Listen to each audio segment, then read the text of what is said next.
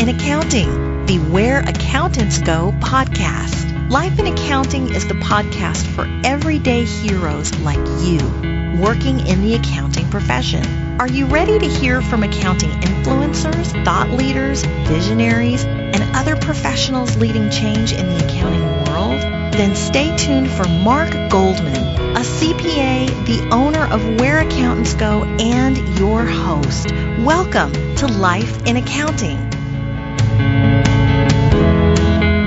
I require myself and all of my staff to be certified as concealed carry experts because, quite frankly, we run into some pretty rough characters.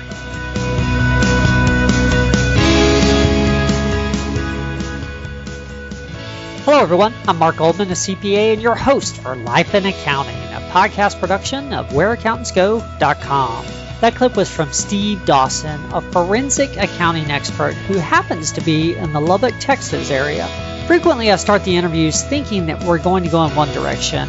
And then as we get deeper into the conversation, there is much more to the story than I possibly imagined from my initial research. And Steve's career journey definitely fits that description. I learned much more about forensic accounting than I had realized prior to recording this episode. If you're interested in forensics yourself, or possibly interested in where accounting intersects with law enforcement and even CSI type work, this episode is going to be for you. This one really is something special. As long as I'm on the topic of something special, by the way, I'm super excited to announce that my first book just got released. The title is 49 Tips for a Successful Accounting Career, and it's a collection of some of the best advice I've heard over the many podcasts we've recorded so far, along with some insights from my own accounting employment career, of course. You can find it on Amazon, and we'll have it posted on the WhereAccountantsGo.com website as well shortly, probably by the time you're hearing this episode. Once again, that title is 49 Tips for a Successful Accounting Career. If you decide to check it out, I'd love to hear any feedback you have for me. I can be contacted at markg@whereaccountantsgo.com. Let's go ahead and get into the main content for this episode. Here's forensic expert Steve Dawson. Well, hello, Steve. Welcome to the show. Thank you, Mark. It's great to be with you. Wonderful. Well, for our audience, we have Steve Dawson in Lubbock, Texas on the line today. I was doing some research on potential guests for the show, and I came across Steve and figured he would be a good individual to invite. For many years now, Steve has had a specialty in the forensic accounting area, and although we've done a couple episodes on forensics, it's been a really long time, and so I figured it was about time to get a refresher, so to speak, on that particular specialty. Plus, each and every guest, has their own unique insights for us on the program. So I'm really looking forward to this. Steve, before we get into your current situation there at Dawson Forensic Group, I always like to start at the beginning so the audience gets the full story. What initially led you to decide to pursue accounting as a possible career choice in the first place? Well, Mark, when I got ready to go to college, I was not originally an accounting major. I went into college as a mass communications major, and it was about a half a semester into my college career that I realized that wasn't what I wanted to do. And so, not having really any idea of the direction that I wanted to go, I changed my major to general business. And one of the very first classes that I was able to take was an accounting class, and it was introductory to introductory type accounting class. And literally the first day that I was in that class, I fell in love with accounting. And so to speak, the passion came alive.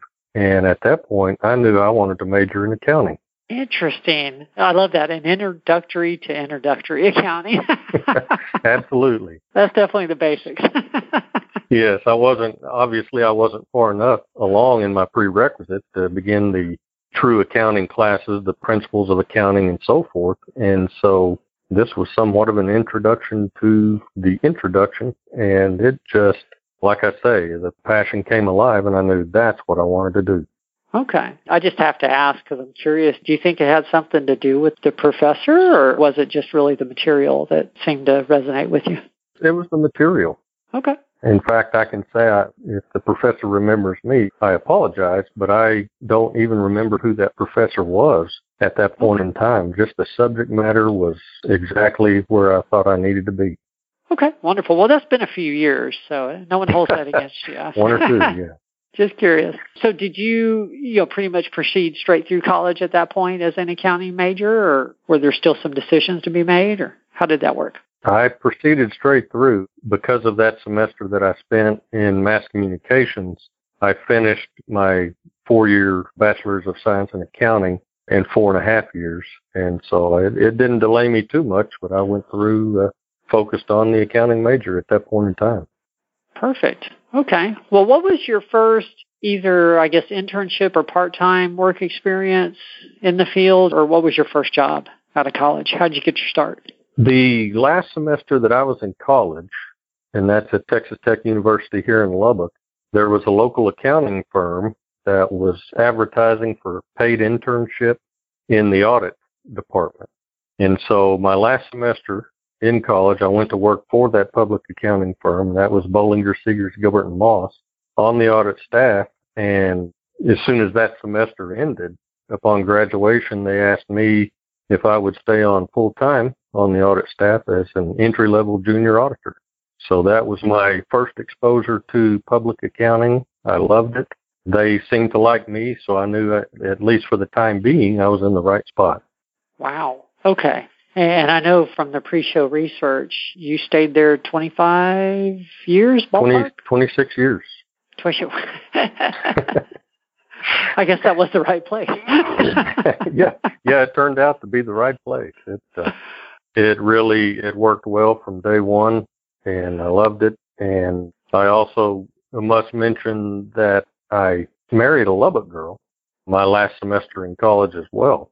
And she was born and raised in Lubbock, Texas, and did not want to leave. And I was very happy with Lubbock, Texas. And so all of that fit together and gave me a place to be and a place where I could thrive and progress.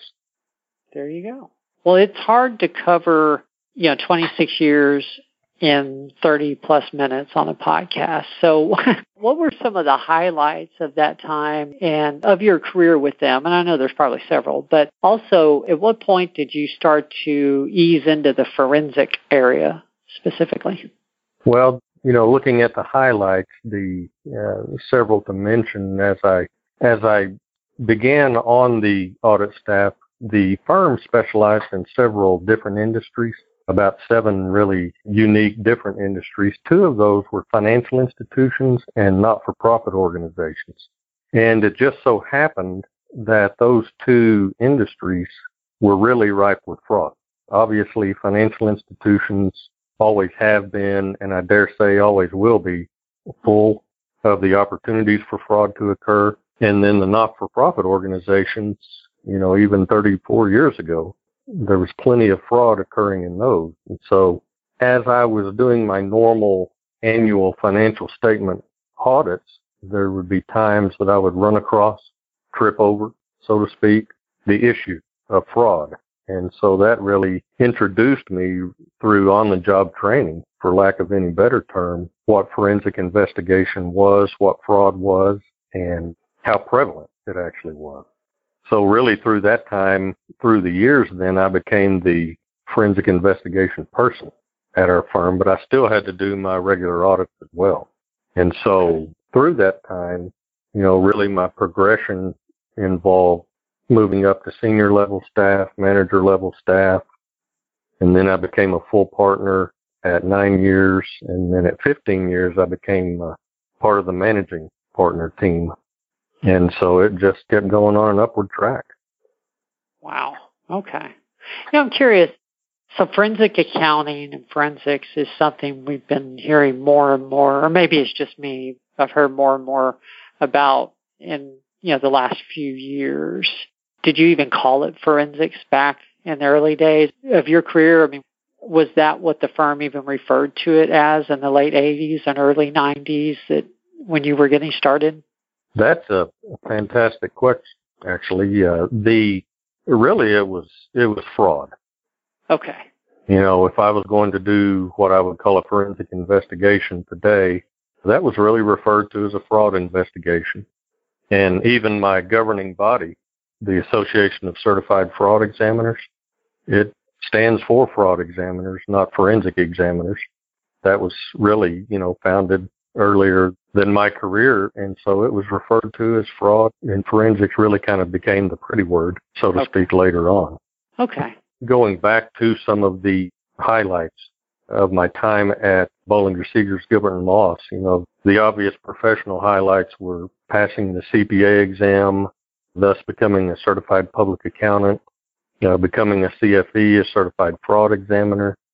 I began really through my progression at BSGM, ending up on the speaking circuit and doing a lot of conference speaking and keynote addresses, and that seemed to work really well. I absolutely love standing in front of a crowd and talking about hopefully what I know. And then obviously other big cases that I worked, all of those are highlights through my career. They're the biggest highlight I would say that existed over that 26-year period is that was a period of forming contacts and relationships.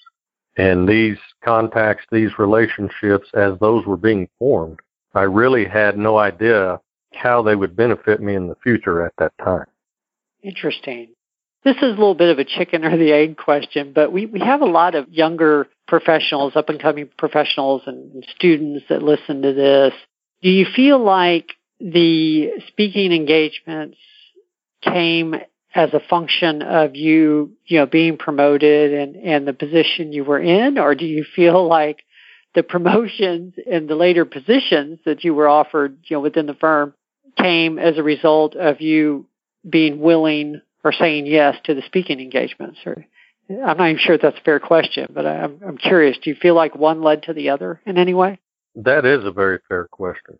And I believe that the progression, the advancement came as the result of the ability to communicate. Okay.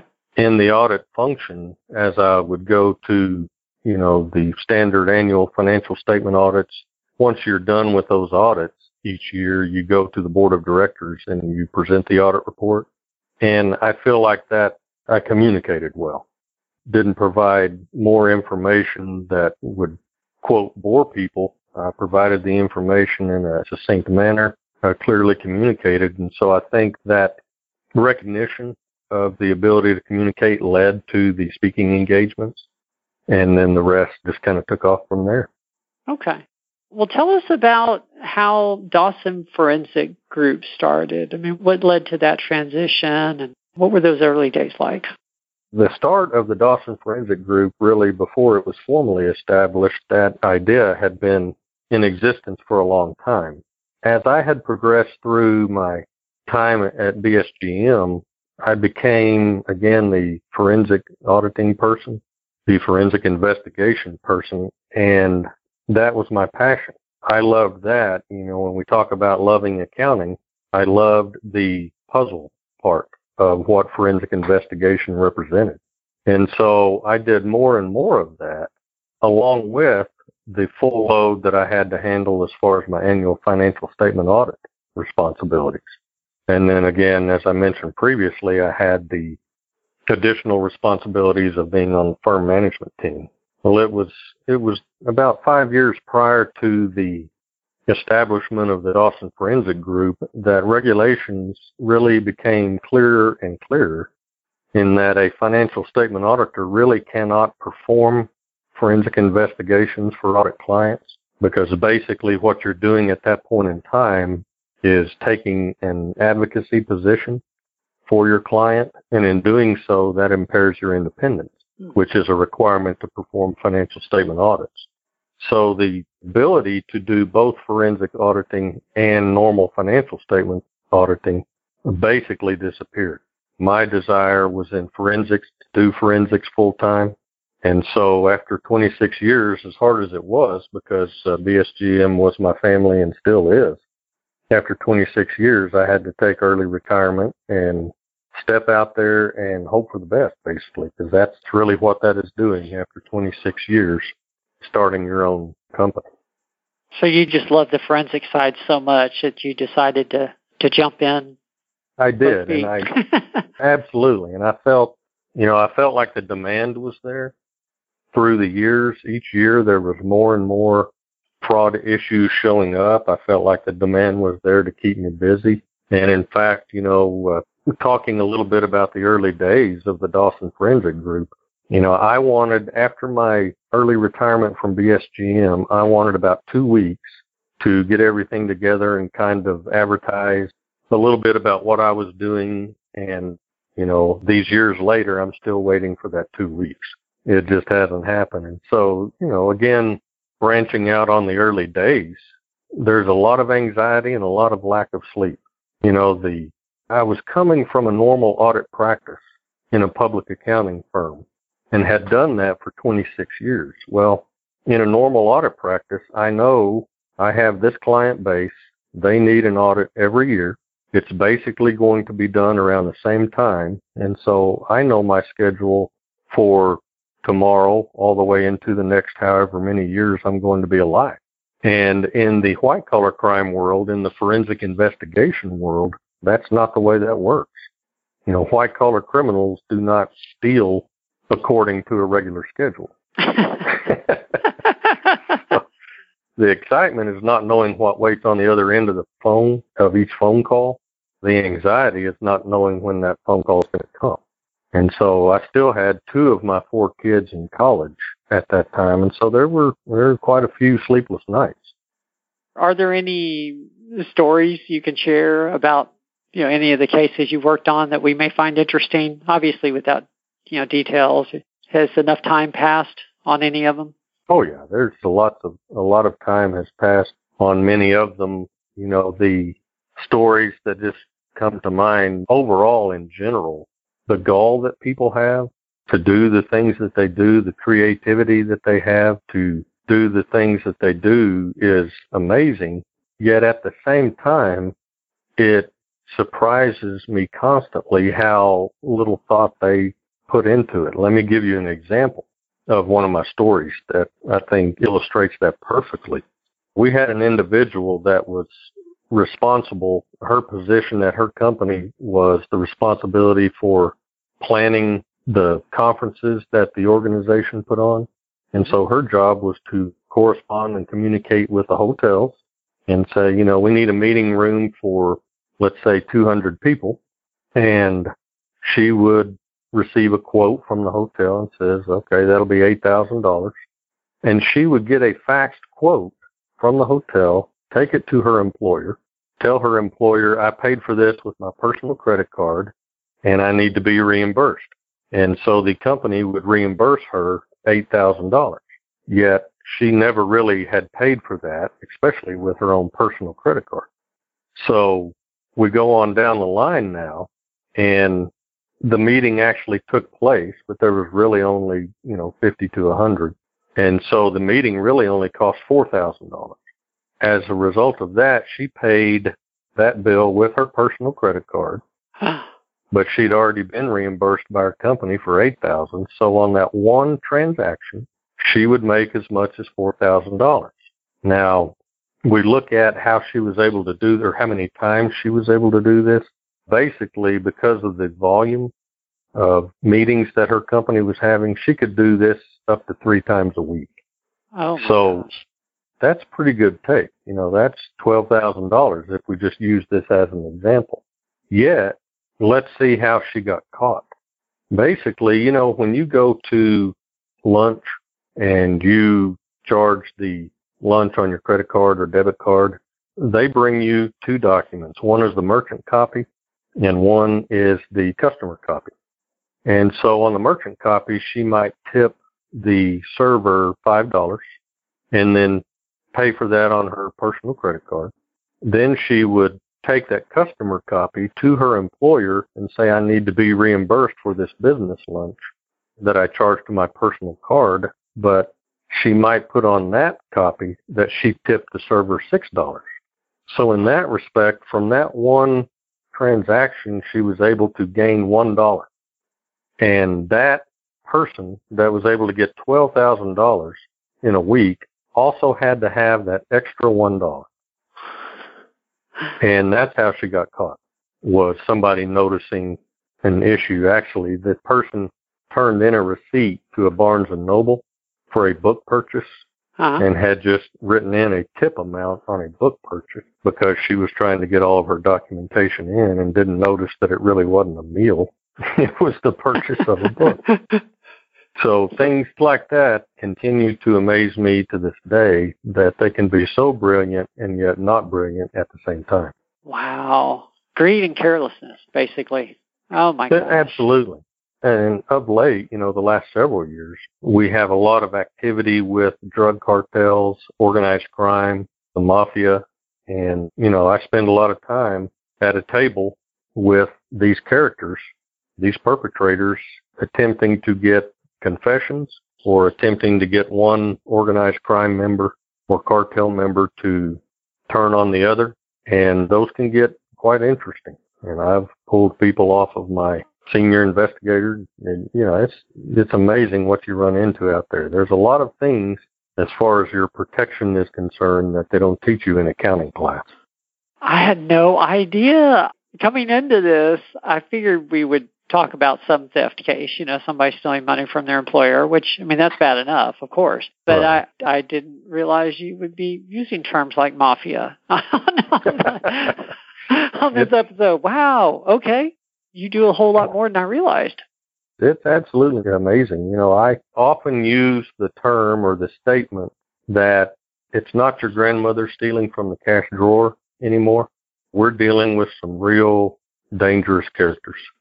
Wow. And my education and upbringing, really dealt with the types that I would classify as grandmom stealing from the cash drawer. Yet now it seems to be progressing to the point of danger. I require myself and all of my staff to be certified as concealed carry experts because, quite frankly, we run into some pretty rough characters. Wow. Okay. I have not had this kind of conversation with a CPA, at least recently, but not that I remember, actually. Wow. And we've had a couple retired FBI on the show. So this is interesting. Wow. It really is. And I've had some cases where one in particular, again, I won't give any specifics of it, but I constantly talk with people that are involved in the fraud, trying to get as much information as possible. And there was one case where I interviewed an individual that wasn't directly the primary perpetrator, but was an individual that knew and assisted somewhat, an accomplice, let's just call him that. And I spoke with him and got a lot of information, and about a month later, he ends up dead. Then about 2 weeks after that, another person associated with this that we had spoken with ended up dead as well. And so you get to a point where you don't really want to advertise that a whole lot or nobody's going to want to talk to you. But, yeah, it's amazing what really is going on out there. And I know that accounting can't prepare you for that, and I never dreamed of it, 35 years ago, but you have to adapt. So you're not being strictly contracted by other accounting firms to do this work then. Are you being contracted by law enforcement as well, or how are you getting on? Okay.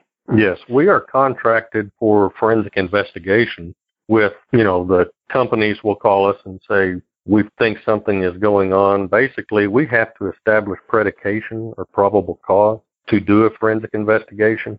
There has to be some type of smoking gun. We cannot be hired by anybody that says, hey, everything's going great. We don't think we have any fraud problems. We just want you to do a forensic investigation and let us know if you find anything. We can't do that. That's not legal. We have to have predication or probable cause to investigate something. Then as we get in there and investigate that something, if we run across different areas, we can go to the full extent on that as well. So we will have companies that call and say, hey, we have some suspicions. Here's what this is based on. Here's some documentation that kind of points to that. And so we'll do the investigation. We also get those same calls from law enforcement, from governmental agencies. We can get a call from FDIC, NCUA, the National Credit Union Administration, the FBI, Secret Service, Securities and Exchange Commission. Here in Texas, the Texas Rangers, which is state law enforcement, and local district attorneys and local police departments. So we do a lot of investigation for law enforcement authorities. Wow. And one of the things I wanted to ask you, we could keep going for hours on stories, I'm sure. Oh, absolutely. I was curious, doing this as long as you have, for 30 years, back before we even called it forensics, what changes have you seen in either the type of work or how it's done? I mean, what changes have you seen in the forensic area, so to speak? I would say that is a two-part change. Okay. The first major change that I have seen over 34 years would be a change in the perpetrators. Like I said previously, it does not appear to be grandmom stealing from the cash drawer anymore. It's now these dangerous players. But the reasons for and the motivations for a lot of the fraud that we encounter is really what has changed. In the sense of greed, really was years ago was one of the primary motivating factors for committing fraud. And right now, I would say in 95% of the cases that we investigate, it's really need rather than greed. And I attribute that to several things. The financial needs, the financial pressure that exists in today's society is so different than what it was even 30 years ago. Years ago, credit card minimums changed where they had to be higher credit card minimum payments. And I think revolving debt or credit card debt really became at an all-time high over the last 30 years. And so that introduces immediately a financial need. And so people aren't stealing necessarily for greed purposes any longer. They get into the desire to steal for need purposes. And that is one of the primary changes that I've seen is the financial incentives. I also, just as a soapbox type scenario, so to speak, I believe that student loan debt really over the last decade has contributed to this need. We have students graduating now from college with massive amount of debts, and there are questions as to whether they can overcome that.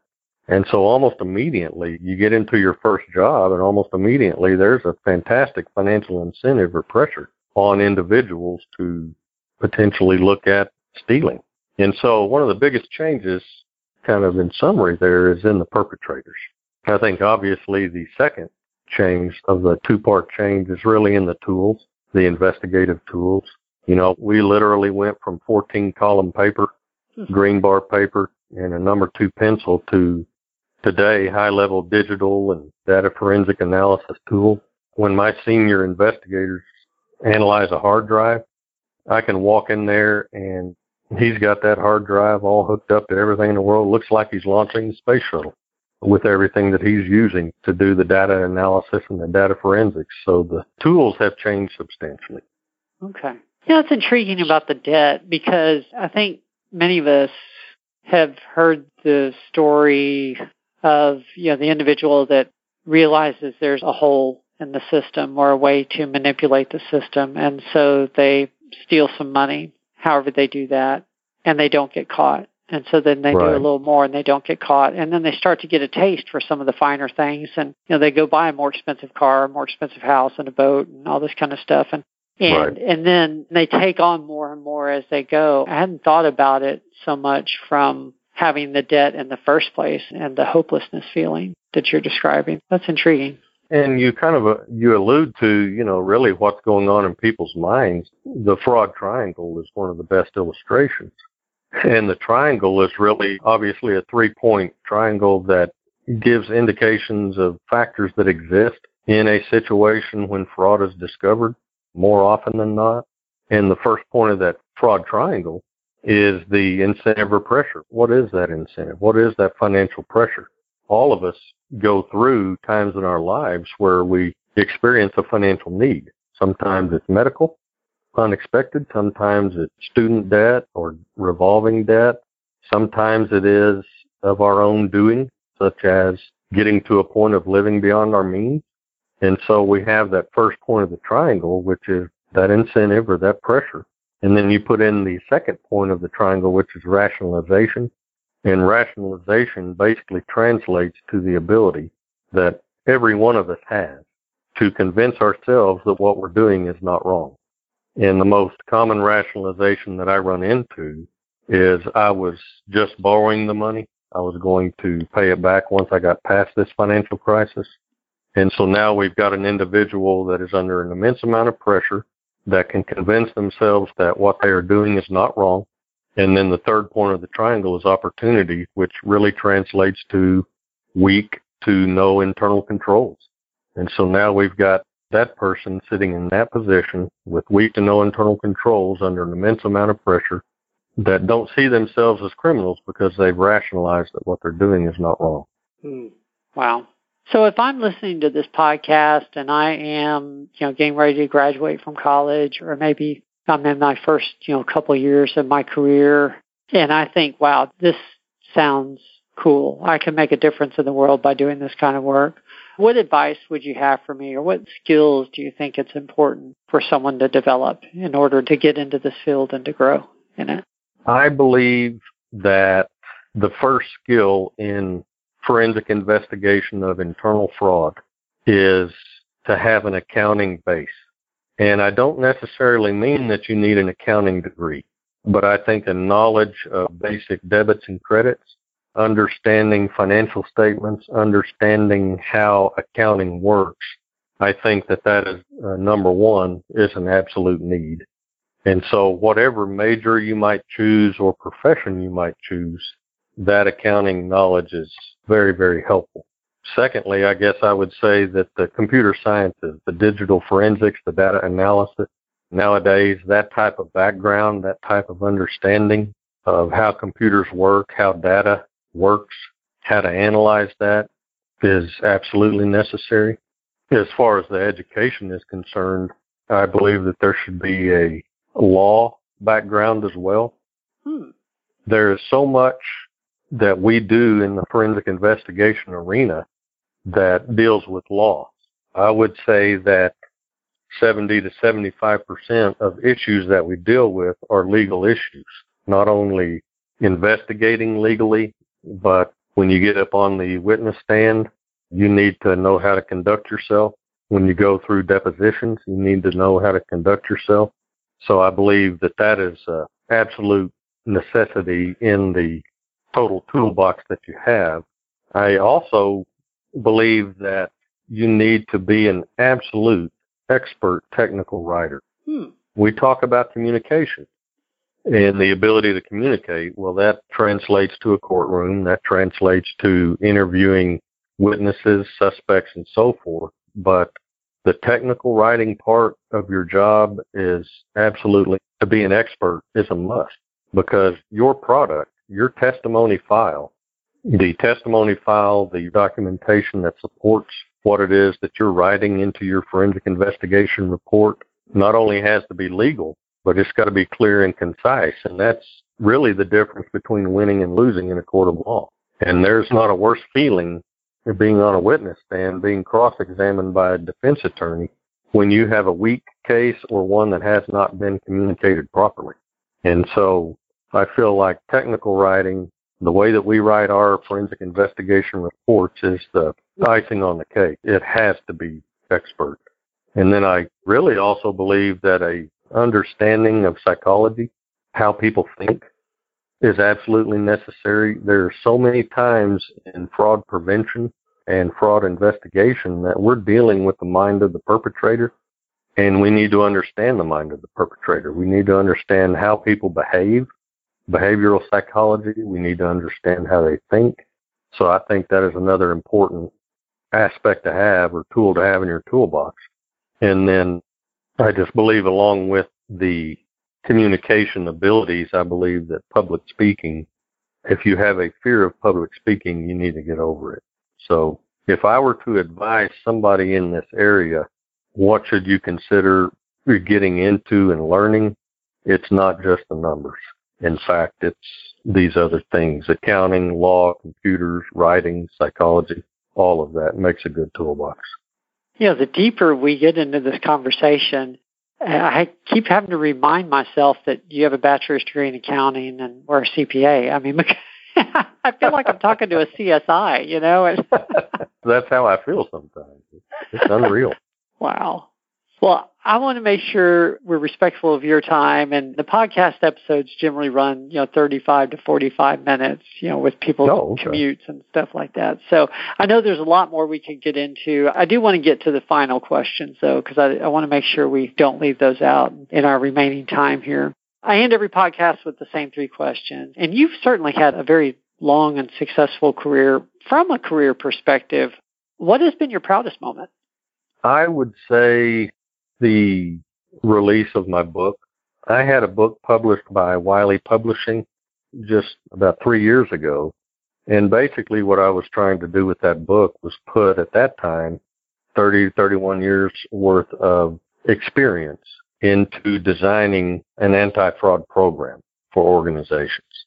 I felt like I had a lot to give, and so I submitted the idea and early manuscript to Wiley Publishing, which is one of the world's top book publishers, especially of business books. They are famous for the For Dummies series of books. Oh, yes. And upon submission, it was accepted on first submission. And, that really is a proud moment, not in an overly prideful way, but just to know that the information that I wanted people to know was out there, and that they could see the value in people learning what it is that I had to tell them. And then, of course, the other proudest moments, there's a lot of them, and that is always really at the point in time that the jury gives the verdict. When you hear guilty, or when they confess, prior to trial on all counts, that's pretty fulfilling. I bet. Congratulations on the book as well. From what I understand, when you submit to a publisher like that, it's rare for it to be accepted the first time. Usually there's changes and things. Congratulations. That was my expectation, so the idea worked. Wow. Well, second question, tell us about a mistake that you made and what you learned from it. Of course, that's an important part of it. But frankly, the bigger, the better. The thing that comes to mind, I accepted an engagement to testify at a sentencing hearing, a federal sentencing hearing on somebody that had already been convicted. And so, I don't do a lot of defense work. I do some because some people are wrongly accused. But this person had gone through trial, had been convicted, and so now it was time for the sentencing hearing. And I didn't have anything to do with the case or the trial prior to that. So I interviewed the convicted person and, basically became convinced that they were innocent, and I was wrong. And one of the things that I pride myself most on is we have to go through a lot of training that I call human lie detection. Mm-hmm. We study the physiology of lying, body language, eye twitches and so forth to determine when people are lying to you. And this person that I interviewed duped me. And my testimony did them absolutely no good, and they were given the maximum sentence. That was a horrible feeling. And I guess the thing that I learned at that point in time from the mistake of believing that I could prove innocence when it really wasn't there and being duped by the person is never think too much of yourself. Never think you have learned it all, seen it all, done it all, and that you're an expert at anything. You continuously have to work and refine your skills, and that's what I did. I went back and as many classes as I have taught on the physiology of lying and human lie detection, I realized I needed to refresh myself. Wow. Thank you for sharing that, because all of us in the different fields we work in, the longer you do it, the more knowledgeable you become. It's easy to start to think that you know everything there is about that topic, after enough years. And it's important to remember that no, we need to keep growing every day. So, right. Wow. Thank you. Thank you for sharing that. Well, last question, and then we will go ahead and close it down. What is the best piece of advice that you have ever received?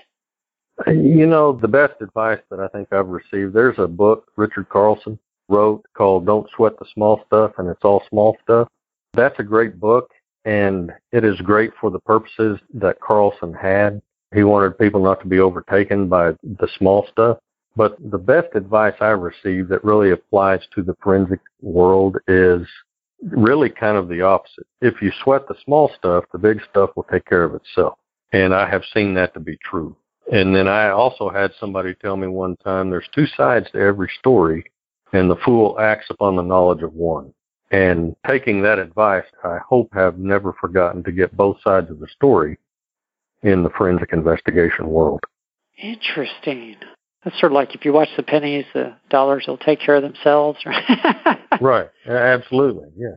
Interesting. Well, that's perfect advice to end this on. Thank you. This has been a really good interview. Good. Well, for our audience, this has been Life in Accounting, a podcast production of WhereAccountants.go.com. If you haven't yet visited that website, please do so. We're going to have the show notes to Steve's episode here and, of course, every other episode that we've done in the past as well. That website is WhereAccountants.go.com. Also, I have sort of an exciting announcement. I have a book that's being released. Should be on Amazon at the time that this comes out. It's 49 Tips for a Successful Accounting Career. So if you have a minute, please check that out online as well at Amazon.com. On that note, Steve, any final thoughts or words of wisdom you'd like to leave the audience with? Sure. I think on top of everything that we've talked about here as far as the areas that you need to focus on as far as training and having your toolbox, never, ever underestimate the value of relationships and the contacts that you make. People often ask me, how do you hang out your sign and succeed in your own firm? And that's not done without contacts and relationships. So I would encourage anybody and everybody to look at those as opportunities for future growth, future expansion, and future opportunity. That's a great point. It's definitely always all about people, for sure. Well, thank you again to the audience for joining us. We will see everyone next week. There's more to come.